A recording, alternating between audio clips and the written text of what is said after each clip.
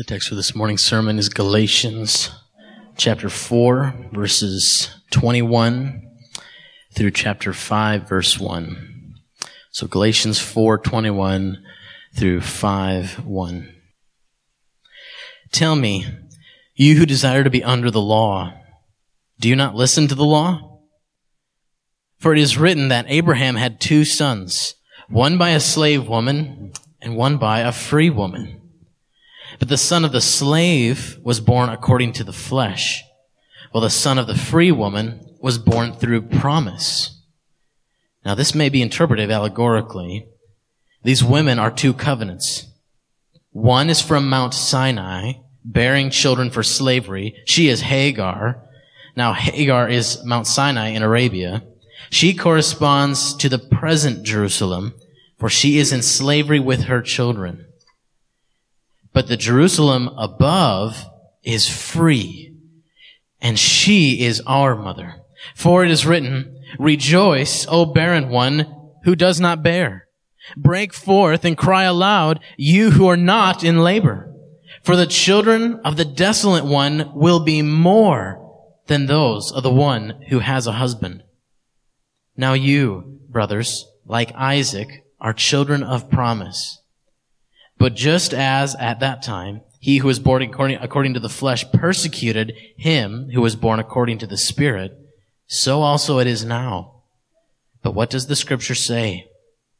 Cast out the slave woman and her son, for the son of the slave woman shall not inherit with the son of the free woman.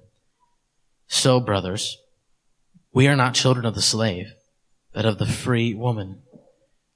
For freedom, Christ has set us free. Stand firm, therefore, and do not submit again to a yoke of slavery. Let's pray. Father, as we come to your word now, we ask that you enlighten our eyes to see the wonderful gospel.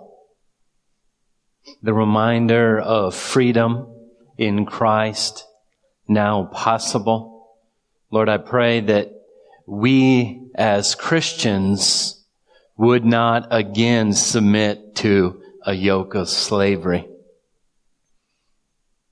God, I pray that you would quicken our spirits. In Jesus' name, amen.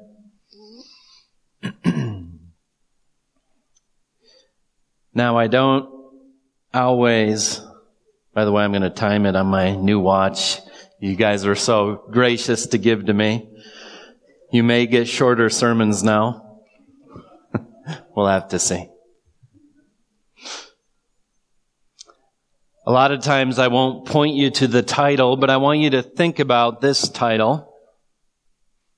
The freedom of the children of the barren one. You see the irony there? When the barren one gives birth, free children come from her womb. You know, if I was going to ask people which testament in the Bible represents the law and which testament of the Bible represents the grace of God, I think people will quickly give an answer and not realize it's a trick question. Because both testaments speak of the grace of God. In fact, people struggle with the Old Testament. And the reason why they struggle with the Old Testament is because it's not law enough. It's too much grace. The default nature of the fallen human being is law. And they can't understand the God of the Old Testament. He's not fair. Let me give you an example. You remember when King David, slept with Uriah's wife, Bathsheba, committed adultery with her, King David was supposed to be out to war, but he was home. Bad things happen when men are not busy and at work. It happened to King David. He looks down, he sees Bathsheba bathing. He sleeps with her. She gets pregnant. And so what does he do? He puts Uriah on the front lines. He tries to get Uriah to come back and sleep with his wife so he'll think it's his child.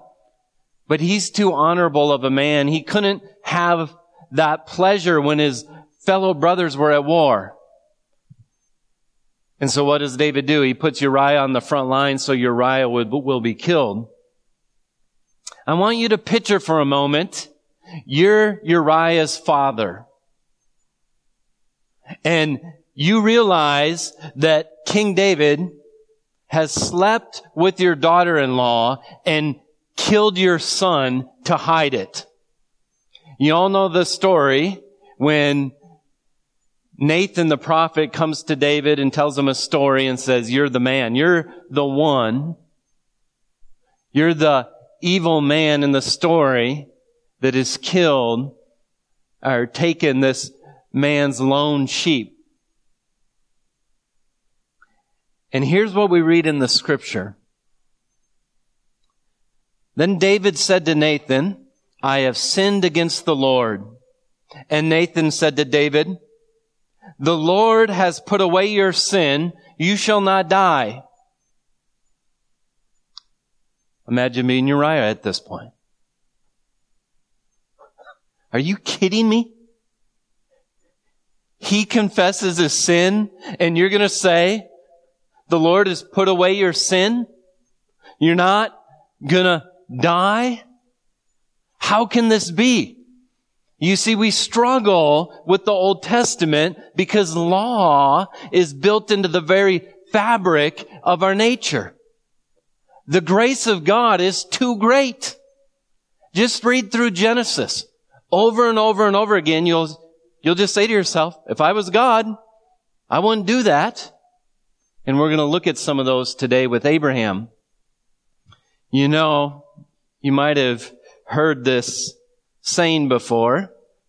What's a redneck's famous last words? Hold my beer, watch this. And the redneck dies. It's kind of a funny thing to think about. But the sad thing is the fool, the ungodly fool's famous last words are, I can do it on my own. I can do it by law. And he goes to death.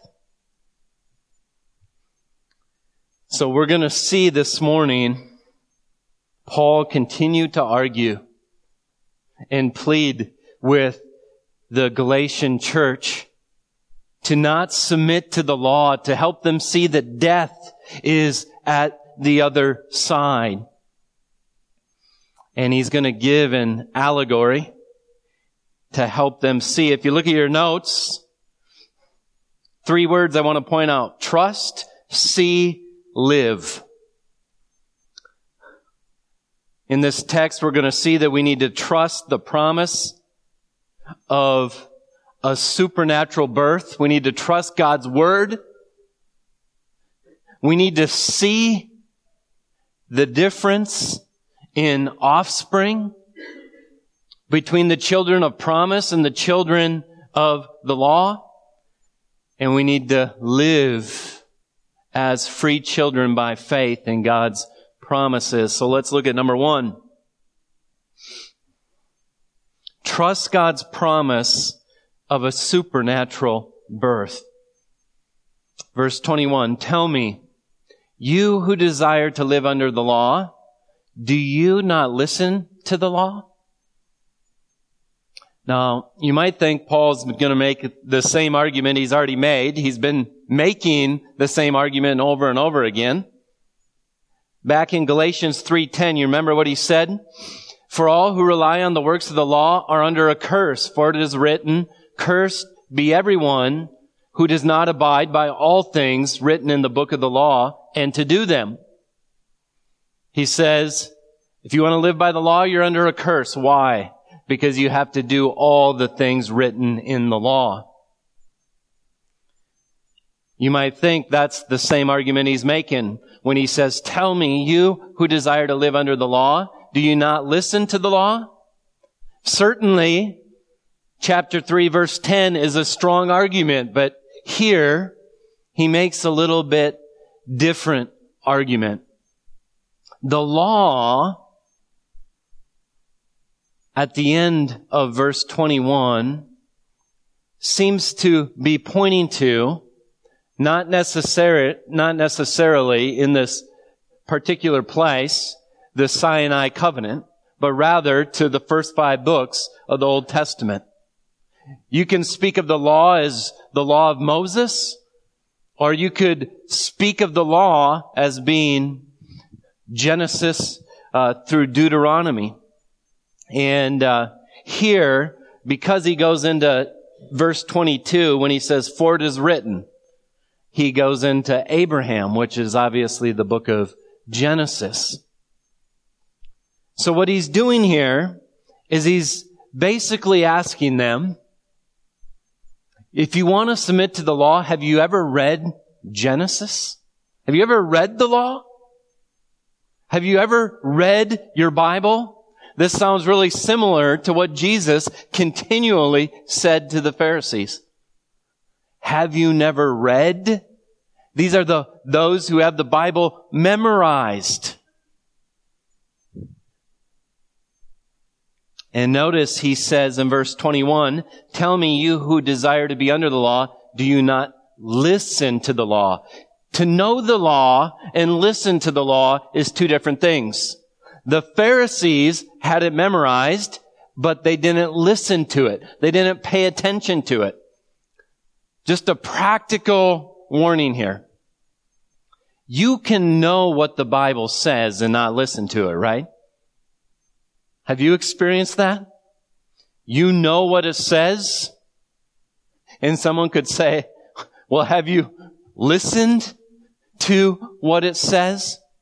Because God doesn't just give us the word so that we would be interested, but that we would listen to it, take it as authoritative to our life, and respond properly.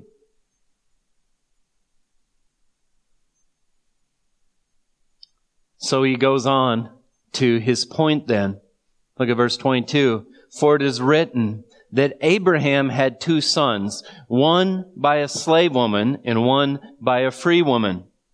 But the son of the slave was born according to the flesh, while the son of the free woman was born through the promise. So what I want to do at this point is take us back to Genesis and start to see how Abraham's life begins to flow out. You know, we think of Abraham as what? The man of faith. But Abraham is an example, a good example of living in the flesh and living in according to faith. He's not a man of perfect faith. In fact, he had a child with the slave woman because he was living according to the flesh and not according to the promise. So if you have your Bibles, I want you to look at Genesis chapter 12, starting in verse 10.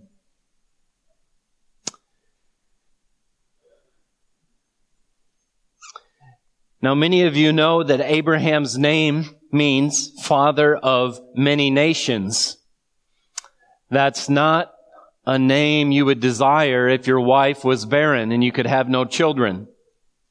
I'm sure he was the butt of many jokes. And God, at the beginning of chapter 12, when Abraham was 70 years old, if you can begin to think about time when Abraham was told certain things, it'll help you comprehend what it would be like to be Abraham, to hear the promise of God and believe in it. At the beginning of chapter 12, God told Abraham that he was going to make his family into a great nation that would bless all the earth. that he was going to give him the land of Canaan. His sons were going to inherit the land that they were walking through. And then at verse 10, we read this in Genesis 12. Now there was a famine in the land, so Abraham went down to Egypt to sojourn there, for the famine was severe in the land. When he was about to enter Egypt, he said to Sarai, his wife, I know that you are a woman of beautiful, or you are a woman beautiful in appearance, and when the Egyptians see you, they'll say, this is his wife. Then they will kill me, but they will let you live. Say you are my sister, that it may go well with me because of you. Then my life may be spared for your sake. Now just think about this for a minute. God Almighty spoke to Abraham and said, Abraham, you're going to have children. So much so that it's going to be a great nation. It's going to inherit this land. The whole world is going to be blessed through your family, through your children. And there was a famine in the land. And Abraham was going into Egypt, and he says, I'm going to die. What should Abraham be doing right now? Wait a minute. I'm not going to die. God just promised me I'm going to have children that are going to be a great nation. I don't need to scheme. I can trust the promise. But what does Abraham do? He schemes. And God protects Sarah so that she's not defiled. And so what's the consequence for Abraham? Look at chapter 13, verses 1 and 2. Right after the story, so Abraham went up from Egypt, he and his wife, and all that he had, and Lot with him into the Negeb. Now Abraham was very rich in livestock, in silver, and in gold. Now wait a minute. Doesn't this bother you? God gave Abraham a promise. Abraham acts according to his flesh in Egypt, and Abraham leaves rich as can be. What's the deal with this Old Testament? What's the deal with this God of Israel? Is that how you would treat Abraham if you were gone? So Abraham received the promise at 70 years old. 16 years later, Ishmael is born. You know the story. Sarai says, I don't think it's happening. I don't think this is working. Why don't you take my maidservant Hagar and take her as your wife, and God will give you children through her. Now think of it. You're 70, you get the promise.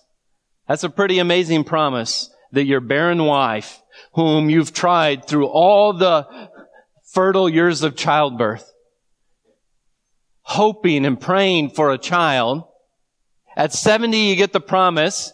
You wait 16 years, and they begin to do what you and I would probably have done much sooner.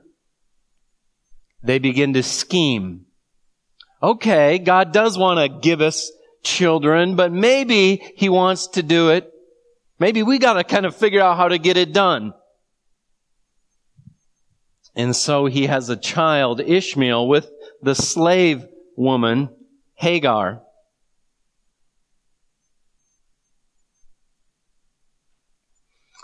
And then in Genesis chapter 17, verse 15, God said to Abraham, as for Sarai, your wife, you shall not call her name Sarai, but Sarah shall be your name. So right after Ishmael is born, I will bless her, and moreover, I'll give you a son by her. I will bless her, and she shall become nations. Kings of peoples shall come from her. Then Abraham fell on his face and laughed and said to himself, Shall a child be born to a man who is 100 years old? Shall Sarah, who is 90 years old, bear a child? And Abraham said to God, Oh, that Ishmael might live before you. And God said, No, but Sarah shall be your wife, and shall bear you a son. You shall call his name Isaac. I will establish my covenant with him as an everlasting covenant for his offspring after him. So 86 years old, he has Ishmael. 14 years later, God says, no. You know, Ishmael's finally getting to the age. You'd start to be thinking, great things are going to happen in our son's life. He's finally old enough for God to start making a great nation out of Ishmael. And God says, no, Sarah's going to have a child, even though you're 99 years old and she's 90. Well, you know the story. She gives birth to Isaac. God comes through on his promise. Then in chapter 20, look at this story. From there, Abraham journeyed towards the territory of the Negeb and lived between Kadesh and Shur. And he sojourned in Gerar. And Abraham said to his wife, She is my sister. And Abimelech, the king of Gerar, sent and took Sarah. But God came to Abimelech in a dream by night and said to him, You are a dead man because of the woman whom you have taken, for she is a man's wife. Now Abimelech had not approached her, so he said, Lord, will you kill an innocent people? Did he not himself say to me, She is my sister? And she herself said, He is my brother. In integrity of my heart and the innocence of my hands I have done this. Then God said to him in a dream, Yes, I know that you have done this in the integrity of your heart, and it was I who kept you from sinning against me. Therefore, I did not let you touch her. Now, I just want you to see this. Abraham, once again, even after Isaac is born, begins to get worried, commits the same sin again, living according to his flesh. Abimelech's like, I'm innocent. I didn't know. And he's like, yeah, I know you didn't touch her because I didn't let you touch her. What's being highlighted through all this? God is making sure the promise happens no matter what. No matter what Abraham does, the promise is going to happen. What's the difference between the Mosaic covenant and the Abrahamic covenant? The promise to Abraham is a one-way promise saying, I'm going to do it. I'm going to get it done. It's not going to be according to your works.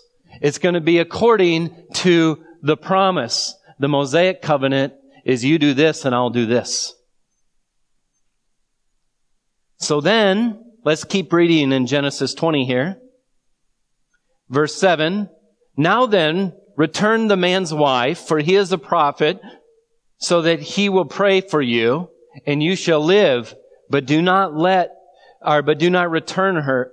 But if you do not return her, know that you shall surely die, you and all who are yours. Then in verse 14, Then Abimelech took sheep and oxen and male servants and female servants and gave them to Abraham and returned Sarah his wife to him. And Abimelech said, Behold, my land is before you. Dwell where it pleases you. So Sarah said, Behold, I have given your brother 1,000 pieces of silver. It is a sign of your innocence in the eyes of all who are with you. And before everyone you are vindicated. Then Abraham prayed to God, and God healed Abimelech, and also healed his wife and female slaves, so that they bore children. For the Lord had closed all the wombs of the house of Abimelech because of Sarah, Abraham's wife. The Lord visited Sarah as he had said, and the Lord did to Sarah as he had promised. So what happens? Abraham sins. Abraham leaves what? With more money, more oxen, and more land. Does that bother you? The Old Testament, in an uncomfortable manner, presses forth the grace of God in the promise of God to the point where we read it and we're amazed. Look at Abraham's children. Were these upright men who just did such great things? No. God was going to make the promise happen even through all the scuzzbags that come along. Through Jacob, think about Judah. They don't become bigger creeps, some of these sons. What's happening? God is keeping His promise according to His grace. So let's come back to our text and read it again. He says, have you never read the law? For it is written that Abraham had 2 sons, one by the slave woman, one by the free woman, but the son of the slave was born according to the flesh. What does that mean? According to man's scheming. That's how Ishmael was born, while the son of the free woman was born through the promise. A couple of things we can learn from this. God's promises are trustworthy and life-giving. If God says it, it's going to happen. I know you know that, but why is it so hard to believe that? It's hard to believe when you can't see it. If you were 99 years old and you didn't have a son yet, it would be hard to believe.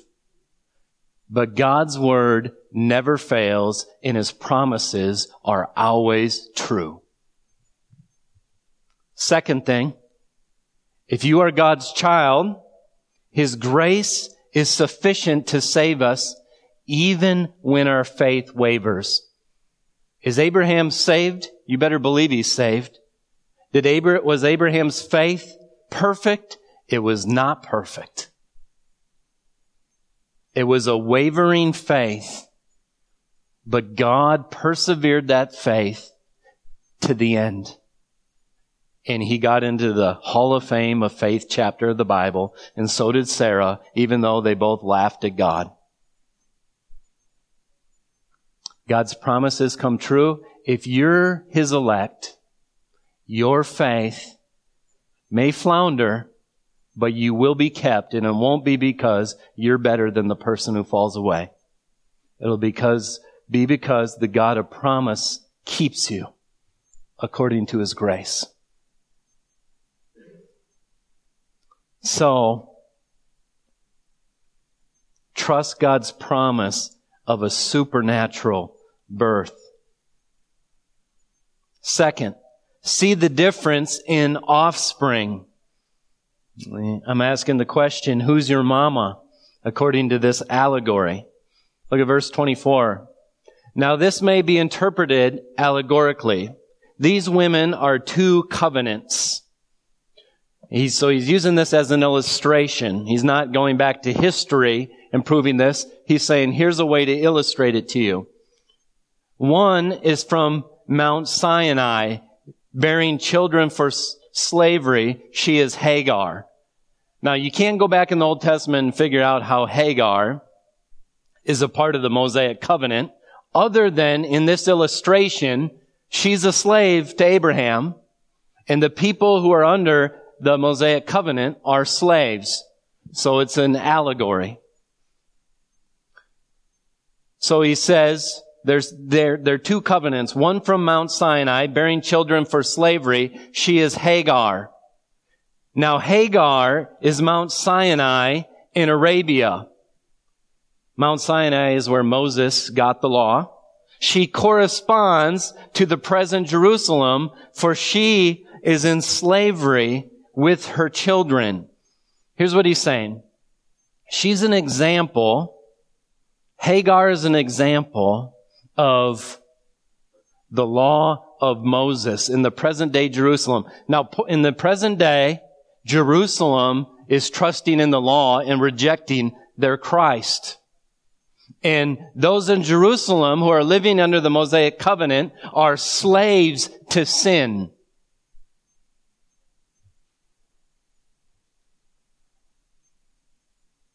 And she represents the Jerusalem here on earth. But then, in verse 26, he says, but the Jerusalem above is free.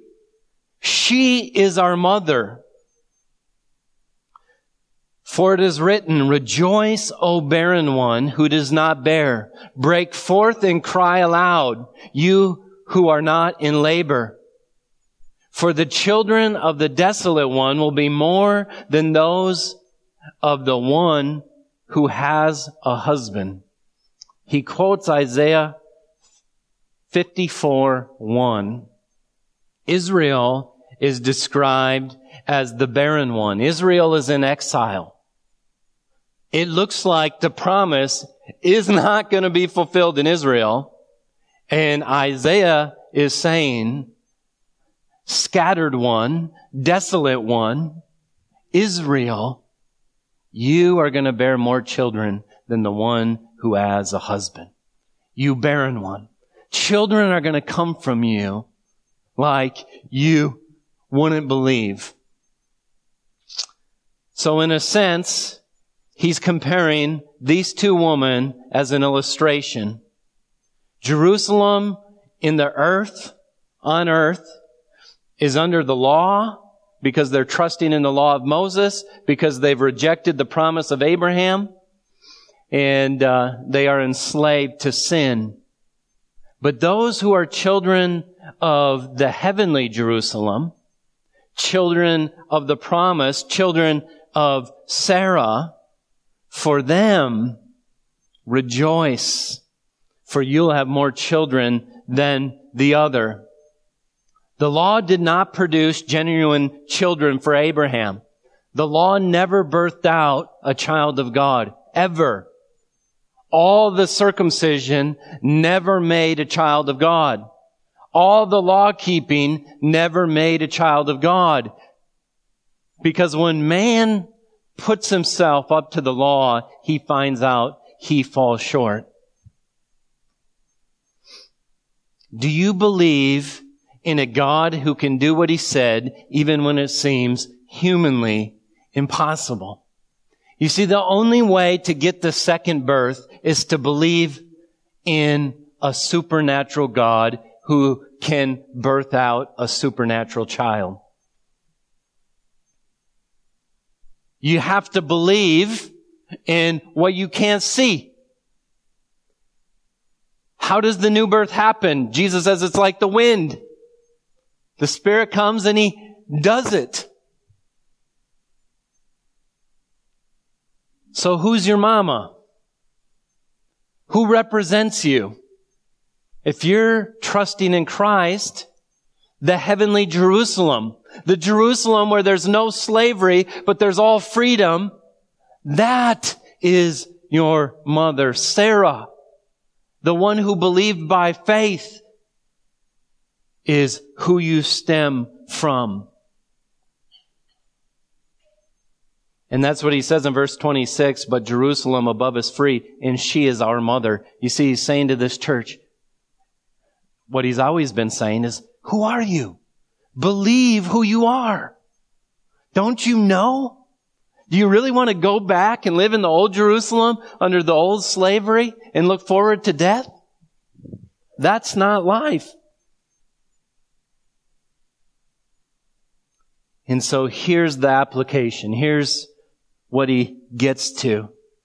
And it's to live as free children by faith in God's promises. Look at verse 28. Now you brothers, like Isaac, are children of the promise. We're children of election. Remember Jacob and Esau in their mother's womb, Romans 9? What's the difference between the two? Before they'd done anything good or bad, God said, Jacob I loved, Esau I hated. So it's not according to man who wills or works, but according to God who promises, God who chooses, God who elects. Now you brothers, like Isaac, are children of the promise, children of faith in the promise. The people who are saved are people who trust God, not people who have the famous last words. Hey, watch this. I think I can do it. You know how many people swing out into eternity on that rope? I'm pretty confident when I stand before God. You know, I'll give an account. I'm pretty confident. The most foolish thing a man can do is reject the promise of God, pure grace, and say, I'm going to do it. And yet, we do what Abraham did so often, don't we? How often do you just take off in your day, in your own strength, in your own power, not according to faith in the gospel, forgetting you're a child of God, forgetting you have the Holy Spirit indwelling you? How easy it is to just so quickly take off in the power of the flesh and make ourselves slaves again. Foolishness. But verse 29 says, but just as at the time he who was born according to the flesh, but just as at that time he who was born according to the flesh persecuted him who was born according to the Spirit, so also it is now. He's saying, don't be surprised these Judaizers are persecuting you. Don't be surprised at the false teachers that are trying to enslave you under the law. Same thing happened. Hagar began to mock Sarah. Ishmael began to laugh at Sarah. And Sarah says, send him out of here. Get him out of here. Abraham didn't know if he wanted to do that, and God said, listen to your wife. Get the slave woman out. And this is the illustration that we're given. Verse 30, but what does the scripture say? Quotes Genesis 21:10, cast out the slave woman and her son, for the son of the slave woman shall not inherit with the son of the free woman. So, brothers, we are not children of the slave, but children of the free woman. If you want to live by the law, you'll be cast out. You'll have to stand up against it. You'll have to achieve all the law commands. Do you hear the gospel? The gospel of Jesus Christ is you can't do it. God, by His promise, can get it done. If you trust in God's promise, you're in. Not only are you in, we're going to see in the next few chapters, you're given the power of the Spirit to begin to change by the grace of God, but the child of the promise receives the inheritance that the free woman receives. So he says, once again, remember who you are. You were birthed out as you believed in Christ, not when you kept the law. He's already made that argument. You didn't get saved. You didn't receive the Spirit when you kept the law. But when I presented Christ before you, put Him on display, that's when it happened. Know who you are.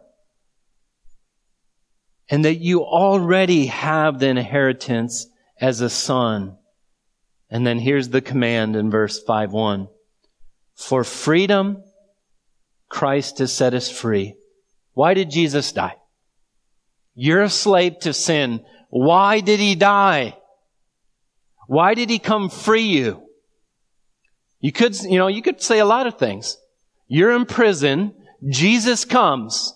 He frees you to go do what? For freedom, Christ has set you free. You want to know the purpose of your salvation? It's so that you can be free. No longer submit to sin that's killing you. But you can be free to love God and walk in step with the Spirit and receive the blessing of the new covenant. Why, oh why, Galatian church, Do you want to submit to slavery when for freedom Christ set you free? It is hard to believe the gospel. That Jesus just wipes my sin away. And then my faith that is nothing to brag about, that's weak, God looks at that and says, I give you grace through faith. Even through that faith, I'm giving you grace. Even though we still sin and struggle with sin. We need two things from the gospel. We talked about this at Sunday school. We need a God that wipes away sin. And we need a God who empowers us to kill sin. And when we don't, there's grace for us to stand up and fight another day in Christ's righteousness. That's freedom. That's freedom. When you screw up tomorrow, there's still a Savior who will remind you of His blood and say, why did I bleed? The song we just sang. He bled for Adam's, what's the word? Helpless race. Helpless. Unable to help themselves. That's what Christ came to do. We must trust God's promises above our works.